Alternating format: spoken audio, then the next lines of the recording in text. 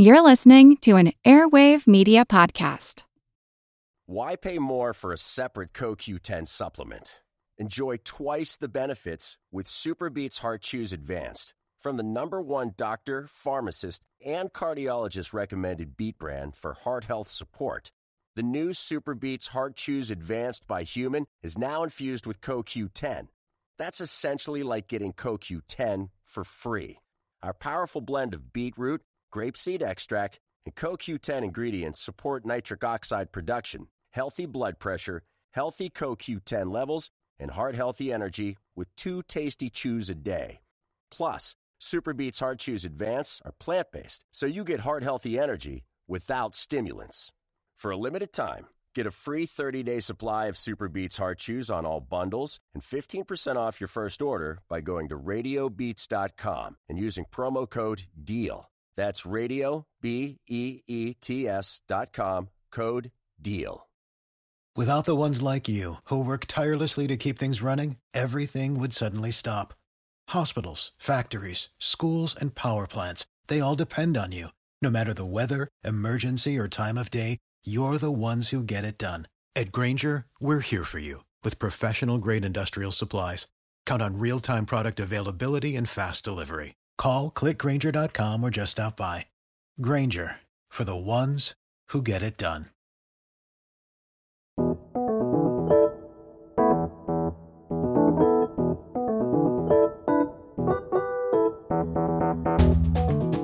Okay, tell me when. Okay. That's a win. That's more than a win. That's too much. That's more than a win. That's an overflowing win. You know, I can't drink all of that. I mean, I may be 2/3 water, but I don't want to become 3/5 water, and I would be if I drank all of that. And you know what? It's easy to pour back. Yeah, well, not surprised. It's a liquid. I think we're going to need a towel here. I'm Seth Shostak. I'm Molly Bentley. Welcome to Big Picture Science, produced at the SETI Institute, where researchers investigate the nature and origin of life. We value building materials that are strong and resilient. Bridges work best, after all, when they stay erect, but some computers may work better when made with liquids.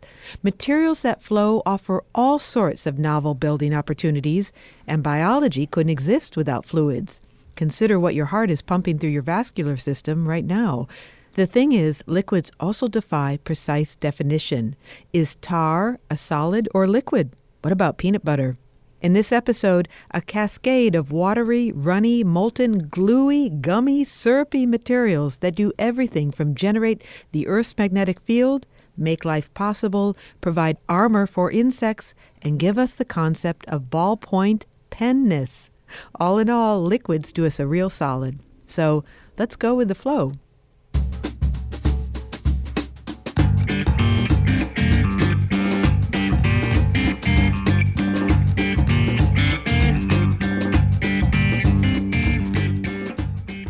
Materials scientist Mark Miodownik must have the patience of a chess tournament referee.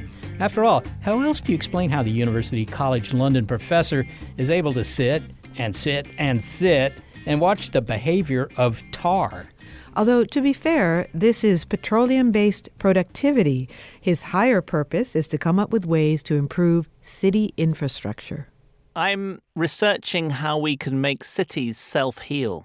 And you might think, well, that sounds crazy. But if you look at the future and to global warming and much bigger storms and floods, you know, it makes total sense that our infrastructure, our roads, our tunnels, our bridges, we're going to want them to heal themselves. And when we started researching the roads, we realized that they already heal themselves. That's an extraordinary thing, that the tar on the roads is actually a liquid. And when a big truck goes over it and you get a tiny crack formed, that crack heals itself. But had you asked him prior to his asphalt attentions whether tar was a solid or a liquid, he'd say that he couldn't say. And that stumper prompted the author of the book Stuff Matters, which was about the mainly solid materials that make up our lives, to investigate its runnier cousins, liquids. He discovered that they defy a definite definition.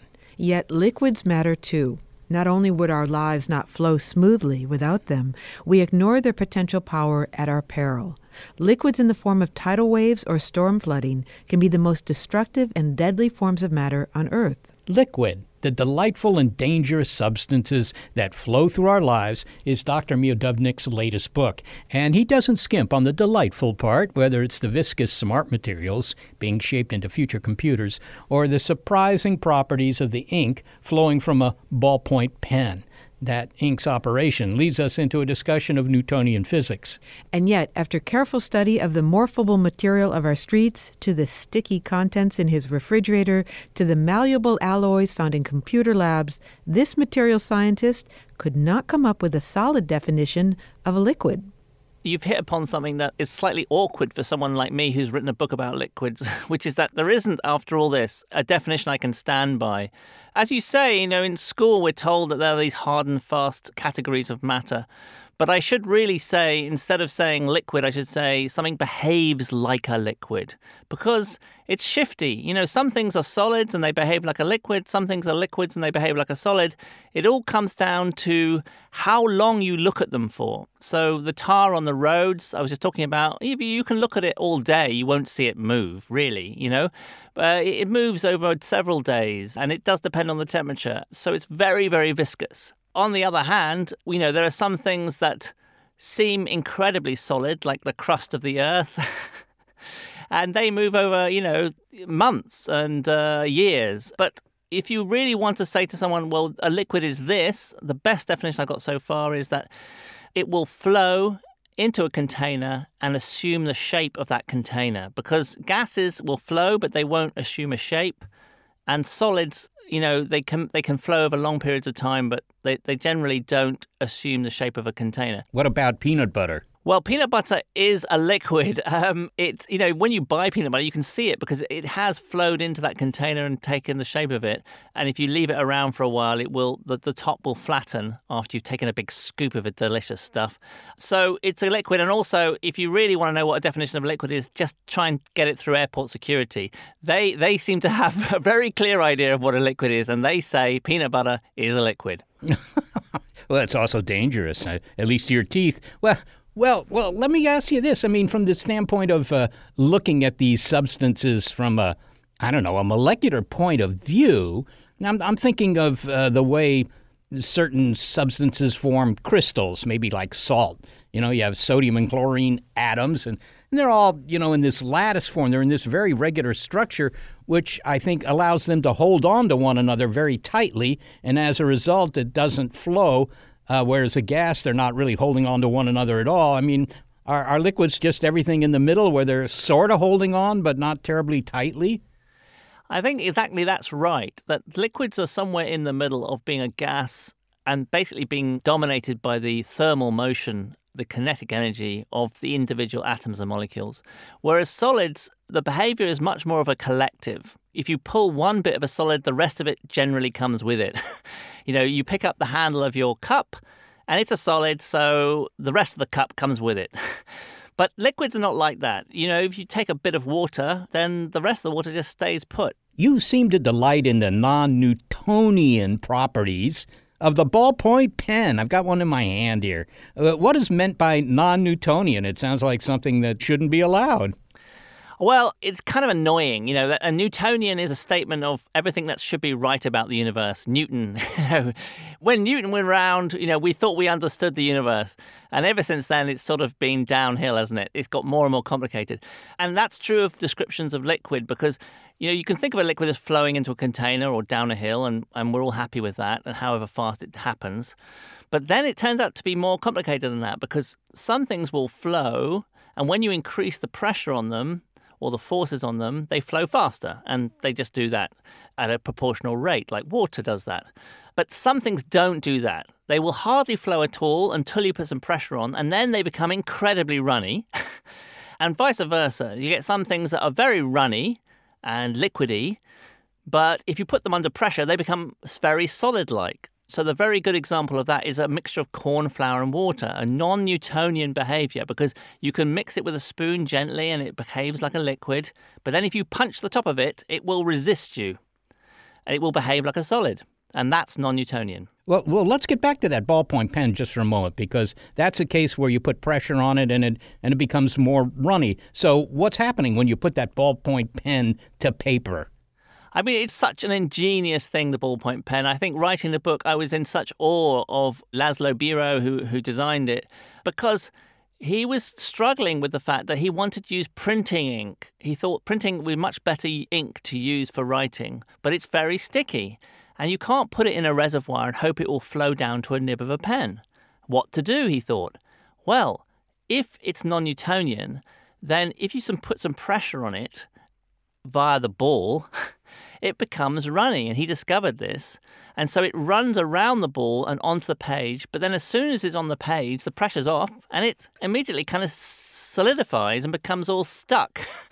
And so the thing is about that is that it's a very efficient way of getting ink out of a reservoir onto a piece of paper and for it to stick there.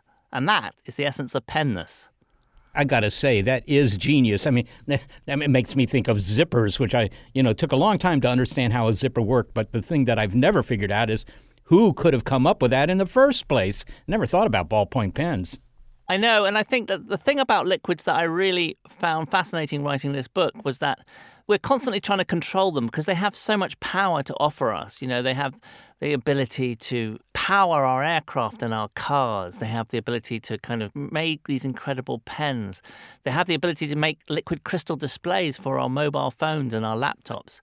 And yet, they're always slightly rebelling against us. In the case of a pen, it suddenly sprouts a leak at an inopportune moment and it's all over your hands and your clothes. Or in the case of a screen, you drop it badly and all of a sudden the whole thing goes haywire. And in the case of fuel, well, we know what happens when it goes haywire with fuel. Everyone dies. So liquids are this kind of amazing thing. They're powerful but dangerous. And that's what I wanted to capture in the book. What makes them dangerous? Yeah, well, now, if you go back in time, of course, historically, if you were a king or an emperor, the liquids you would be fearing were poisons because, that was the easiest way to get rid of someone in power who you didn't want to be in power. You just slip a little bit of poison. You don't need very much of some poisons into their wine, and they take a sip and they're gone. And then we have the voluntary poisons, which we imbibe, many people imbibe every day, socially, which is beer and wine and vodka and all the spirits, because in there is alcohol. And alcohol, in the form that we drink it, is mostly ethanol, and that's a poison. That'll poison you, does poison us all. In fact, it's the poisoning that makes us feel relaxed. We're sort of disabling part of our system voluntarily. That's hence the word intoxication. It's toxic to your body, and you are intoxicated. So we willingly take those, and we kind of poison ourselves. So chemically, there's a lot of very dangerous liquids out there. But then you go the other side of the coin, and you look at magma, the liquid inside the earth. And when that comes up, it is devastating, heat, and it produces lots of ash. And then, of course, let's not forget the sea. I mean, this enormous liquid that we rely on, it stabilizes our climate. We're completely reliant on it. But the biggest natural disasters are all liquids, floods, tsunamis, hurricanes. Liquids are very destructive things. When a liquid flows, Mark, I'm thinking maybe of milk that you spill or raw egg that spreads over your countertop. What's going on at the molecular level? What's the definition of flow here? Yeah, it all depends on how the molecules are attracted to each other, which is not always the same mechanism in all liquids. So that's the slight complication here. So in the case of water, right, we've all spilt water. These are tiny molecules, H2O molecules. They're polar, so they are attracted to each other. But they, by and large, will flow past each other very easily. And so water is very Newtonian. It behaves itself, and it has a very low viscosity, i.e. the forces to push the molecules past each other are not high. So this thing called viscosity, the thickness of how easy is it, that is to do with the molecular forces between the molecules in that liquid. Now, if you have long chain molecules, you can imagine that they stick to each other better and flow less easily. And now think of the oil in your kitchen. Some oil, which is long chain carbon molecules, flows like a very slow glug, glug, glug, glug, right? And it's viscous in your hands. It's the same as putting oil on you for suntan lotion. Embedded in those experience of viscosity is this molecular structure. It really does sound that liquids play an outsized role in our lives. I mean, even though we try to go with the flow, I guess. The future of some material science seems to be in liquids, too. You write about the coming of liquid computers. And I have to say, I saw a liquid computer. It ran on water, actually, at a science fair back in the 7th grade. So that's a long time ago. And, lots of glass tubing and valves and so forth. What do you mean by a, liquid computer? Well, I think the first thing to say about this, because it does sound a bit weird and unnecessary, let's say, is that our cells, in some ways, you might describe as little mini liquid computers. I mean, they are making calculations, they are taking in sense data, and they are then acting on that. And that's all happening in the liquid state. So it's clearly possible, and DNA, that's how it's working in our cells. DNA is the molecule that therefore relies on. It's an incredible molecule. And the advantage of doing things in the liquid state is you can do things in parallel, massively parallel. And of course, we are examples of that. Billions and trillions of calculations in our cells all the time, making us work the way we do. So the attraction, therefore, is A, that you're doing things at a molecular scale, so the miniaturization possibilities are large. B, you've got this massive parallelization if you get it right. And so the miniaturization, speed, these are all on the cards. If you look to the future, coming back to my research about self-repairing cities, actually thinking about the world as a more animate place, not just the living organisms that are animate, but the buildings and the roads and the bridges, they're going to need some way of making calculations, of responding to things. And you might think, well, let's just plug them into our normal computers.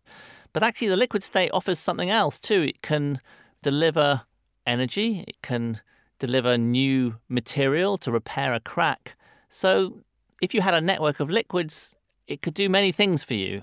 So I think all in all, liquid computing is really interesting, and it's unclear now of its future, but it's definitely one to watch.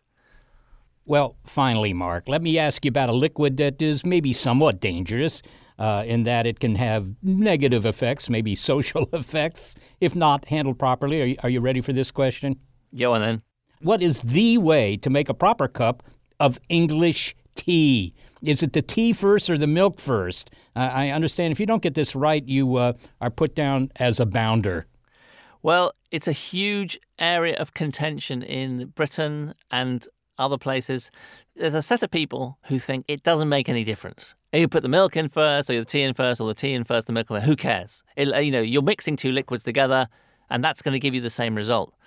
Wrong. Turns out that actually you can taste the difference. So there is a difference between the order that you put things in. And there are many theories as to what is happening to make the difference, and I won't go into them now because there are a huge amount of literature on them. So the first thing to say, I think, is that I think people should take seriously the fact that some people prefer one over the other, and you should ask them, do you want the milk in first or after? And that so rarely happens, Seth, and it absolutely drives me mad. I mean, let's face it, it's probably the most popular drink in the world after water, and yet it's not really treated with the respect that coffee is treated with, where there's a huge amount of reverence about coffee. So I do lament the fact that with tea, we've kind of lost the plot a bit, and it does matter. Well, Mark Miodownik, thanks so very much for speaking with us. It's a pleasure. It's been lovely to be on the program. Mark Miodownik is a professor of materials and society at University College London, and he is the author of Liquid Rules, the delightful and dangerous substances that flow through our lives.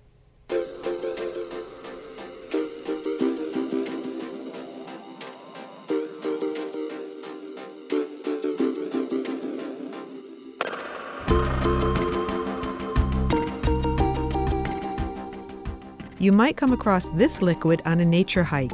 Can you guess what it is? It's actually fairly inoffensive stuff. It's a very wet foam. It's slightly sticky, slightly gooey, and they make it slightly gooey so that it will hold the bubbles better. But who or what is creating bubbles out of this sticky, gooey stuff? That, plus the molten material that makes the Earth's magnetic field move, next, if you just go with the flow on Big Picture Science.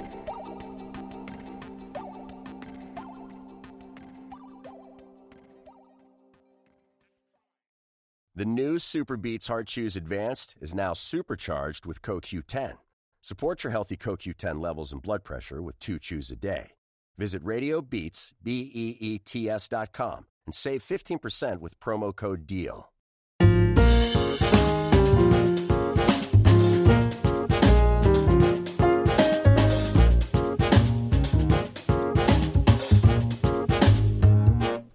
You think you have indigestion? Our poor Earth's innards are sloshing around like the stomach of a milkshake drinking contestant at a dairy festival. Only in the Earth's case, its liquid interior doesn't cause havoc for adjacent riders on the tilt-a-whirl. The sloshing does mess with our planet's magnetic field, however. We're talking about the curious properties of liquids whose influence runs through our lives in this episode of Big Picture Science, while our planet's inner core is actually solid. Go out a bit to the outer core and you'll find molten iron, and that outer core can wreak havoc on your compass's idea of north. Now, recall that the magnetic North Pole is not the same as the geographic North Pole. The North Magnetic Pole is the point at the Earth's surface where the Earth's magnetic field is exactly vertical. So imagine when you are using a compass, the needle of the compass will align with the direction of the Earth's magnetic field where you are. But if you were exactly at the pole location, then your compass needle would be unable to point anywhere because it would want to point exactly downward.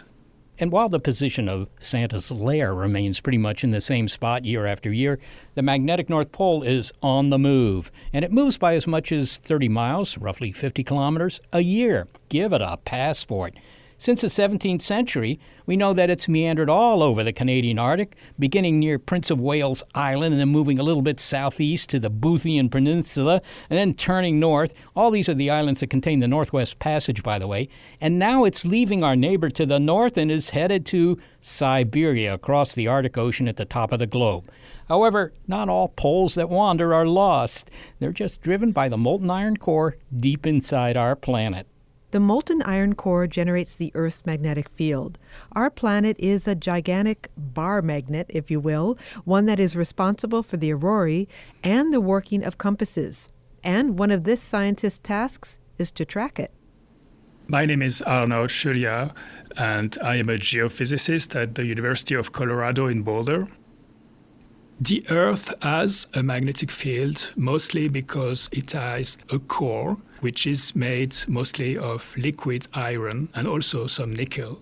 And this liquid core, which is like a gigantic and very deep ocean of liquid metal, is constantly convecting. So imagine, when you are boiling water to cook some eggs, for example, well, there are a lot of flows within the water because it's hot below the water and then it's cold at the surface. It's very much the same thing for the Earth's outer core. It is hotter at the center of the Earth, a place named the inner core, which is solid. And then it is a little bit less hot at the surface of the outer core. So as a result, the outer core is constantly convecting. And this energy, these flows, create the Earth's magnetic field. Okay, so it's kind of like a generator, right? I mean, you got moving metal around, and so that produces a magnetic field. Yes, the physical principle is close to that. So the magnetic fields are the consequence of the sloshing, the flows of these liquid metals deep within the Earth. Could you give me a description of what it would be like if I could somehow go down there and take a look? I mean, what would the temperature be like? And, how thick is that stuff anyhow? Is it like motor oil or is it like peanut butter? What's it like? Well, that's a good question. I've never been there myself. I think that would be a very difficult thing to do. What we know about the core is that it's very hot. It's about 5,000 degrees Celsius. So that's why essentially the metal is liquid. But it's also of extremely high pressure. So you have to imagine that if you were to go there, you would have about 3,000 kilometers of rocks on top of your head. So that makes a lot of pressure. And this outer core is convecting at a few kilometers per year. So relatively slowly, if you compare, say, to oceanic flows. But if you compare to for example, plate tectonics, it's very fast. And so that's the reason why we observe this relatively fast variation of the Earth's magnetic field. How did it get there? I mean, people may wonder, well, how did all this hot metal get into the center of our planet? Well, when the Earth formed more than 4 billion years ago, it was a mix of many things, including some iron. And because the iron is heavier than the rest, for example, the silicates that constitute a large fraction of the mantle or the crust, well, the iron and some other heavy elements, they ended up falling through the Earth under the effect of gravity. So that's how the Earth's core formed. Okay, so the movement of the poles, the reason they're moving is because the motion of the liquid core is changing? I mean, it's sloshing around in slightly different ways? Is that what's causing the North Pole to decide to go to the land of borscht? Yes, well, because of the core flows, the Earth's magnetic field is constantly changing. So that's a perfectly normal thing. Now, what's more interesting, and I think caught our attention, is that the North Magnetic Pole used to slowly drift at about 10 kilometers per year throughout the 20th century. And starting in the 1980s, its drift speed increased, so the North Pole started to accelerate. And then there was this sudden acceleration in the 1990s, where the speed reached 55 kilometers per year at the beginning of the 2000s. Arnaud, could the flow of metals in Earth's interior actually cause the magnetic field of our planet to go away, to drop to zero for a while? That's unlikely. What's happened in the past is that there has been some reversals of the Earth's magnetic fields, which means that essentially the North Pole becomes the South Pole and vice versa. For this to happen, you need some profound rearrangement of the structure of the core flows, so the flows inside the Earth's core. And this is something that is now very well observed in numerical simulations in particular. What these observations and these simulations tell us is that when there is a reversal, the magnetic field doesn't go to zero. It reduces significantly, but there's still a substantial magnetic field. But is it enough of a field to protect us from, all those harmful particles being spat out of the sun? I mean, would it be a dangerous time? I'm not sure we know, exactly what would be the impact. There would certainly be an impact because the Earth's magnetic field acts as a shield, protecting us from the solar wind and also some particles coming from outside the solar system, which potentially could be dangerous not only for life but also for technological systems, especially satellites in orbit. What about my Boy Scout compass? Is it still going to point north as the North Magnetic Pole, continues its wanderings? Oh, yes, absolutely. The North Magnetic Pole it's actually very close to the North Pole right now. So your compass would actually work probably better than it would have worked 200 years ago. Okay, well, finally then, Arnaud. The magnetic pole is moving because of the flow of hot stuff deep within the Earth. And I just want to know, is that going to change the best viewing spots for the aurora borealis? It could. Having the pole move in itself won't change the location of the auroras. This being said, the pole is moving and also the entire magnetic field is changing in this region. So I think it's relatively safe to say that, yes, the auroras are currently moving up north in Canada, and if this magnetic pole drift continues in the next decade or two, they should be more visible in Russia. Arnaud Chouliat, thank you so very much for speaking with us. Thanks for having me on. Arnaud Chouliat is a geophysicist at the University of Colorado in Boulder, and he's also with the Centers for Environmental Information at the National Oceanic and Atmospheric Administration, or NOAA.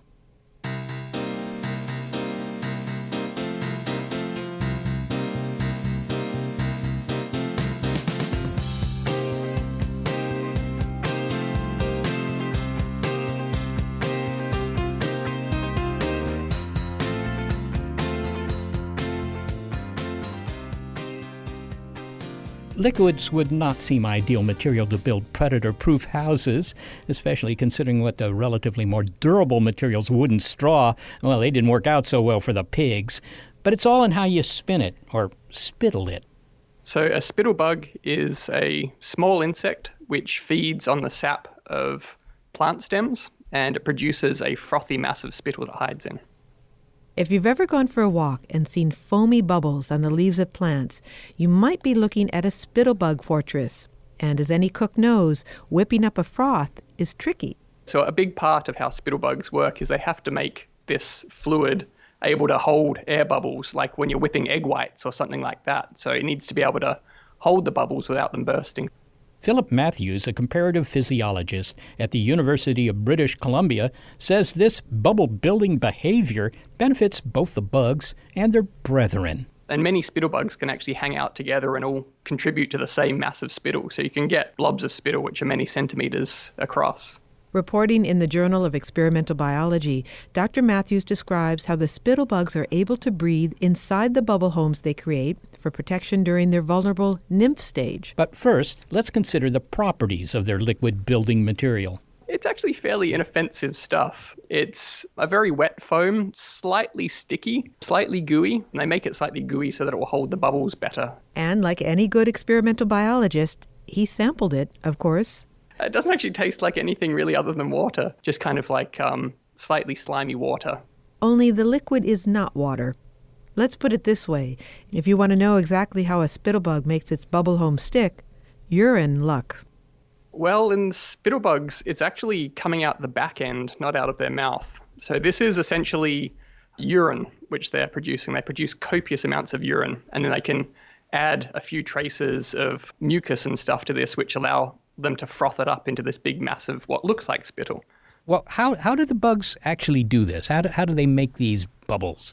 So while they're feeding on this plant sap, they're producing an awful lot of liquid waste. And what they do is they actually start to cover their body in this liquid. And they have a little groove on the underside of their body, which they fill with air. And they can dip their abdomen into the liquid that covers their body. And then they contract their abdomen. And this air-filled groove then pops out a little bubble into the liquid. And by repeating this action over and over again, they can basically pump bubbles into the liquid that surrounds their body, and they can start to build up a massive foam. And by doing this, they can cover themselves in a massive foam within maybe 20 minutes or so. So they can do it really quite rapidly. And the bugs produce a lot of this stuff, relative to their size, right? So if we tried to emulate this spittling process, how much urine would a human have to produce to, proportionately produce the same amount of foam? Right. So if you're a meadow spittlebug, you're probably excreting around 150 to around 280 times their body mass in fluid every day. And if we were to scale that up to human proportions, we would need to be peeing around 12 liters per minute for a whole day to be excreting fluid at the same rate that these guys do. I think that would be very inconvenient. Oh, yeah. You'd essentially be a 24/7 fire hose. Okay. So spittlebug foam home, but they're really good at it. Well, what's the point? This is not decorative, right? So it's kind of an interesting and still kind of an open question as to why they do this.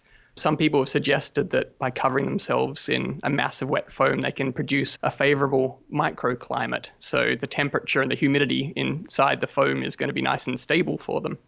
But perhaps a more obvious explanation is that it's protection. If they live within this massive wet foam, most of the things that want to come and eat them are probably other little predatory insects and stuff like that. And if a predatory insect blunders into this sticky, wet, massive foam, they're quite likely to drown in it. But the spittlebugs hiding in the middle kept safe then. I see. So it's really a defensive perimeter. It seems likely, yeah. Okay, so the spittlebug basically creates its own aquatic environment to protect itself. But I think that one of your questions when you became involved with these guys was how do they breathe under all those frothy bubbles? And before you answer that, maybe it strikes me as a somewhat esoteric question, but perhaps you could tell us what prompted you to study these guys in the first place. So I'm interested in the respiratory adaptations of insects, because insects have been able to colonize all different kinds of environments, and they've been very good actually at reinvading the aquatic environment, because the ancestral insect is terrestrial, it's an air breather, but many different groups of insects have actually successfully reinvaded the aquatic environment, and they can even breathe water in some cases. They have actual gills. So my question was, a spittlebug is essentially a terrestrial air-breathing insect. but it produces this aquatic environment around itself, this mixture of water and air, this foamy mass. And so I was interested as to whether or not they could breathe the oxygen that's actually trapped within the tiny bubbles in the spittle mass, or whether or not they still relied on breathing air. And it turns out they preferentially snorkel. So they breathe air, but they do so by sticking the tip of their abdomen, so essentially their butt, they stick out of the foamy mass and they'll breathe the atmospheric oxygen. So while they're hiding down in the spittle mass, they can be feeding on the plant stem, and they keep their posterior out extended through the side of the foam where they can breathe the atmospheric oxygen. Kind of miniature snorkelers. Okay, do they ever breathe the air trapped within the foam? So it seems like they do, but it's kind of an emergency measure. So presumably spittlebugs occasionally get trapped in their spittle, and if they were to drown when that happened, that would obviously not be very beneficial to them. So it looks like they can actually use the tip of their abdomen to puncture inside the bubbles trapped within the foam, and they can consume the oxygen within those bubbles. Well, finally then, how long do they stay in these homes? Do they spend their entire lives in these foamy homes? They don't actually. So this is something that they only do while they're juveniles. And a juvenile spittlebug is also called a nymph. And so they hatch out in early spring. And over the course of spring, you'll see these blobs of spittle around. But when summer comes, they tend to disappear. And this is because the nymphs grow within this massive foam. So they'll shed their skin and they'll get bigger. And they'll turn from a spittlebug into another kind, the adult form of the insect, which is called a frog hopper. A frog hopper? Do they hop onto frogs, or do they hop with frogs, or do they hop as frogs do? They hop as frogs do. So actually their back legs are modified as jumping legs, and they tend to walk around only on their two front pairs of legs, and their back hind pair they use just for jumping. So the adult frog hopper has wings, so it can fly around, so it can obviously disperse to new habitats and find new plants to lay eggs on. Whereas if you're stuck in a spittle mass, you'd probably be essentially trapped in that same region. It's like teenagers, they've got to leave home. Exactly. Phil Matthews, thanks so very much for speaking with us. My pleasure. Philip Matthews is a comparative physiologist at the University of British Columbia. Kind of interesting how they turn waste products into defensive structures. I mean, that's ingenious. I don't see any of my neighbors doing that. Reminds me of the story about the fish that excrete sand and produce those beautiful white sand beaches. Listen, I was just in the South Pacific and wandering through the coral reefs and the sandy beaches, and there was a parrotfish. And I thought, yeah, that fish is making the sand. And so I got out of the water. He was on the beach? No, he wasn't on the beach. He was definitely in the water. But, the water was only like a foot deep. Well, it sounds like parrotfish and spittlebugs get the job done in the end. I guess. They're flush with success.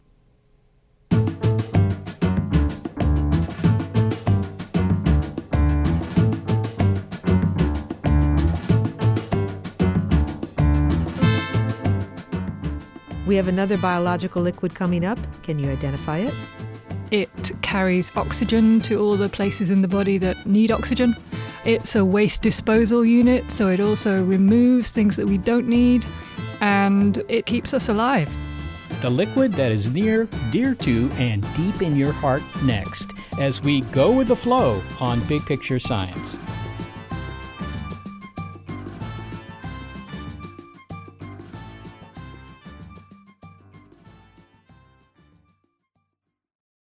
For the ones who work hard to ensure their crew can always go the extra mile, and the ones who get in early so everyone can go home on time, there's Grainger, offering professional-grade supplies backed by product experts so you can quickly and easily find what you need. Plus, you can count on access to a committed team ready to go the extra mile for you.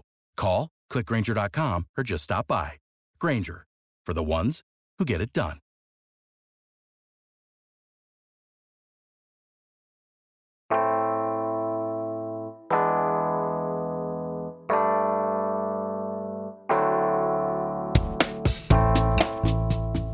We're talking about weird, powerful, and protective properties of liquids in this episode of Big Picture Science, and now we come to one that is essential for life. You may think you can smell it, or perhaps you faint at the sight of it. But nonetheless, your own supply of this stuff may be unfamiliar to you. O negative, A positive, AB negative, B positive. Do you know your own blood type? Most people do not. And yet 9 to 12 pints of the stuff is flowing through your arteries and veins, a collective distance of 12,000 miles a day, says journalist Rose George. And since we've heard what some of the liquids in this episode taste like, what about that distinctive taste of blood? I know what you mean about the taste. I mean, that's the iron. That's the iron in the hemoglobin. The author of 9 Pints, A Journey Through the Money, Medicine, and Mysteries of Blood, Rose George says misunderstandings about blood abound, from persistent stigmas around menstruation to why the use of leeches is not solely a practice of our medieval past. We need blood to live, but what exactly is in it besides those red blood cells that makes it so valuable? Rose George gives us a recipe for blood. So you've got your red blood cells, and they're the ones that give us our strength, and they're the ones that carry the oxygen around the body. Then you've got your white blood cells, and a good way of thinking of these is if you've watched Star Wars, then think of them as kind of nice stormtroopers. So every time the body is threatened with an infection, then your white blood cells will come and attack the invader. So they keep us healthy. We also have plasma, which is also known as the yellow stuff. So that's the 55% liquid portion of blood. That's got lots of really useful proteins and things like immunoglobulin and really, really useful stuff that's also very, very lucrative. So all in all, blood is a very, very useful and efficient liquid. You didn't mention something I learned about in high school called platelets. Are they in there? I did not mention platelets. You're right. They are in there, of course. Platelets are clotters. So when you cut yourself, blood and the body does a pretty amazing thing, which is it clots in exactly the right place and only in that place. So if you injure yourself, you don't want all your blood to clot. You don't immediately want to turn into a big plug of blood. So your body does what's called a clotting cascade. Some of the actors in that cascade are platelets, and they all rush to the scene of the injury, and they immediately make blood clot so that you do not lose your blood and then die. Now, Rose, a simple blood test, I mean, to the extent that it's simple, it can tell us a lot about our health. Give me an idea of what sort of things can you learn by, extracting all those cc's of blood and then sending them off to a lab somewhere? There's really too much to answer. There are so many things you can find from blood, and it's really one of the best diagnostic windows really into the body. So that's why when lots of things are wrong with you or you're worried about something, then immediately your physician is going to ask for bloods, because a simple blood test can tell us an awful lot about our body and how it's working. What are the physical properties? I mean, is it just as viscous outside the body before it dries up or clots or whatever it does as it is inside our veins and arteries? Well, if you look at red blood cells, for example, red blood cells inside the body last for about 142, 143 days. Blood removed from the body, it becomes a more fragile thing. So once blood is outside the body, we need to mix it with things to keep it as healthy and as viscous as it is inside the body. So outside the body, it can have a shelf life of between 37 and 45 days. So obviously that's a lot shorter than the time that red blood cells happily meander around our body or whoosh around our body. Before our modern understanding of blood, I mean, as we've been discussing here, what did people think it was? Well, they thought it was a really magical thing, because whenever they saw it, they knew that something really, really bad was generally going to happen. So clearly blood was seen to have this astonishing power because it was associated with injury and death. We understood that if it had this power and if you lost it, you would die, then perhaps if we put it into people, then perhaps we could make them live. I see. So, there's this old idea that there were 4 humors in the body, phlegm, yellow bile, black bile, and blood. It seems that the ancients were always big on 4 things. There were 4 elements in the universe, too. But that doesn't sound like they really had much understanding of the functions here. Well, I mean, if you look at the humoral way of understanding the body, you're right, there were 4 humors, but the thing is that 3 of them you could get rid of quite naturally through various orifices. So you could have, sweat or vomit or whatever. But blood did not naturally emerge from the body. So that's really how humanity decided that bloodletting was a really good idea. And the idea came about that if you removed blood from someone's body to the point where they were ideally still alive at the end of the process, you could balance the humours of the body and therefore put things right that were going wrong in the body. So that was the theory behind, well, bloodletting, which, at least in recent years, was done with leeches. It sounds like a make-work project for leeches. When did they stop doing that? And was there any indication that it worked? Leeches in particular? Yes. They're still using leeches. Oh. They're not old-fashioned and they haven't died out. They've actually been rehabilitated. So in the 18th and 19th century, when bloodletting was a really big deal and you could be treated with bloodletting even for severe blood loss. And there are some famous people who have died from excessive bloodletting, most notably George Washington. So it wasn't always successful.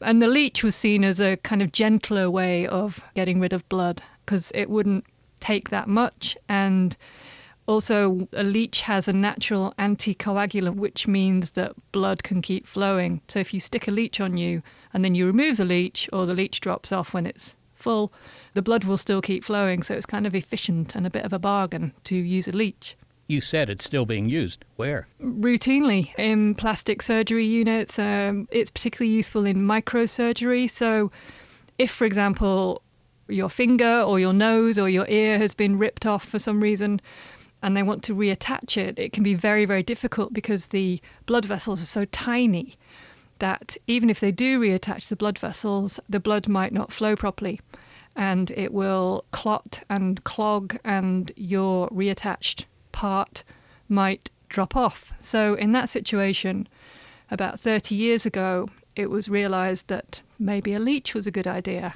And in fact, the other day I was at a book festival and I was talking about leeches because I think they're really fascinating, much as I don't particularly want to have one anywhere near me. And a woman came up and said she was a nurse, and she said, "Oh, I applied a leech yesterday," and she said it like it was no big deal. I guess not. I mean, they're rather docile critters, are they not? They're really useful critters. I mean, yes, apparently they don't hurt, and they're quite polite. They'll just take their fill, which is not that much, and then they'll drop off. The trouble is then that they move. So there have been very many papers in the scientific literature about the problem of leech migration. You can find them up the curtains, in the bathroom, under the bed, anywhere. I see. You develop a leech infestation.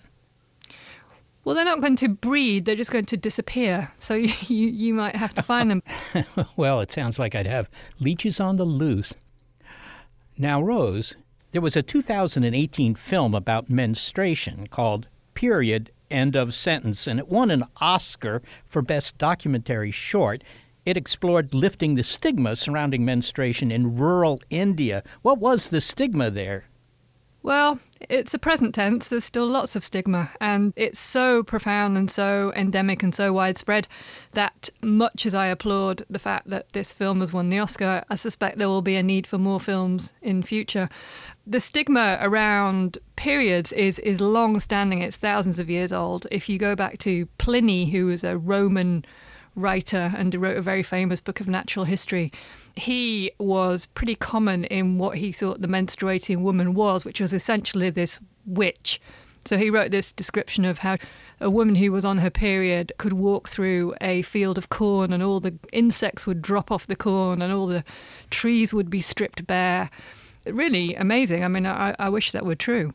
But this phobia of menstruation continues in parts of the world today. I mean, I think it continues everywhere. It just takes different forms. I mean, if you look at the extreme version in places like Nepal, there is this very unpleasant tradition, in my view, where a girl or a woman who has her period is banished from her own home and has to sleep in an unheated, I'm going to call it a cow shed, but actually the cow sheds were better than the huts that I saw that women were forced to sleep in. She's not allowed to eat with her family. They're not allowed to touch her. She's not allowed to set foot over the threshold of her own family home. Now, that is extreme. But even, for example, in India, there is a widespread belief that if a woman or girl is menstruating, she shouldn't cook because she will pollute the food. And also that she can rot pickles, which is quite astonishing when you consider that a pickle is a vegetable suspended in acid. But these are really widespread stigmas and taboos, and they have really nasty effects because sometimes They will stop women and girls being able to do what they want to do, maybe go to school or work or go to temple. They're not allowed to worship. So they do have real life effects. You occasionally read about efforts to produce synthetic blood, which would, I suppose, obviate a lot of fears about, the contaminated blood or the trade in blood and so forth and so on. But as far as I know, we still don't have synthetic blood, right? We do, but what we don't have is synthetic blood that is as easily to get and as cheap as the stuff that comes out of someone's arm. So many, many millions of dollars have been spent on trying to get a blood product that is as good as blood. But we haven't yet. But in recent years, a team in the UK has managed to create red blood cells that do seem to work as well as our natural red blood cells in transporting oxygen. So we can make it, but it's very, very expensive. So for now, it's probably only going to be useful in very rare blood conditions where it's often very hard to find a compatible donor. Are there any other interesting areas of scientific or medical research concerning blood that strike you? Oh, all sorts. I was reading just this morning that, again, here in England, that they're working on creating a universal plasma so that you wouldn't have to, in a transfusion, you wouldn't have to have a particular blood group of plasma for a donor, and we would just have a universal plasma. So, yes, it's a very, very dynamic and vivid field of research. Lots of people doing really interesting things. Rose George, thanks so very much for speaking with us. You're very welcome. Rose George is a journalist, and she's the author of 9 Pints, A Journey Through the Money, Medicine, and Mysteries of Blood. So what we've heard in this show are some very interesting examples of useful liquids like blood, for example, which is our life force, but also self-healing pavement. We've heard about froth that can protect certain kinds of bugs. Liquids are great because you can pump them, you can pipe them, you can pour them. And I'm just thinking, if the interactive force between molecules was a little different in an alternative universe, that might be a universe without liquids. Man, that would also be a universe without life, at least not as we know it. Liquids are really a sensational state of matter.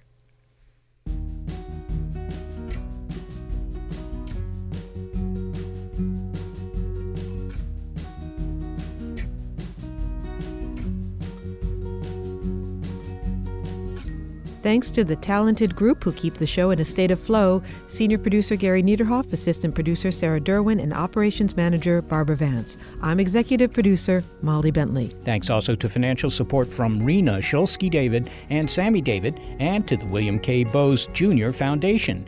Big Picture Science is produced at the SETI Institute, a nonprofit scientific and education organization whose scientists study the origin and nature of life. I'm the Institute's senior astronomer, Seth Shostak. Also, big thanks to our listeners as well as our Patreon supporters. Your ears have been attuned to an episode of Big Picture Science called Go With the Flow. If you want to hear more Big Picture Science, you'll find a cascade of episodes in our archive at bigpicturescience.org. You may be listening to our radio show, but did you know we're also a podcast?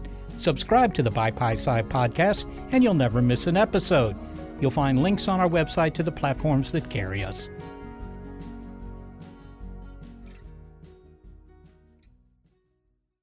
What if I told you that you can support your blood pressure and healthy CoQ10 levels with 2 chews a day? The new Super Beats Heart Chews Advanced is now supercharged with CoQ10. That's like getting CoQ10 for free. Our powerful blend of beetroot, grapeseed extract, and CoQ10 supports your cardiovascular health. Visit RadioBeats.com and find out how you can get a free 30-day supply on bundles and save 15% with the promo code DEAL. Without the ones like you, who work tirelessly to keep things running, everything would suddenly stop. Hospitals, factories, schools, and power plants, they all depend on you. No matter the weather, emergency, or time of day, you're the ones who get it done. At Grainger, we're here for you with professional-grade industrial supplies. Count on real-time product availability and fast delivery. Call, click Grainger.com, or just stop by. Grainger, for the ones who get it done.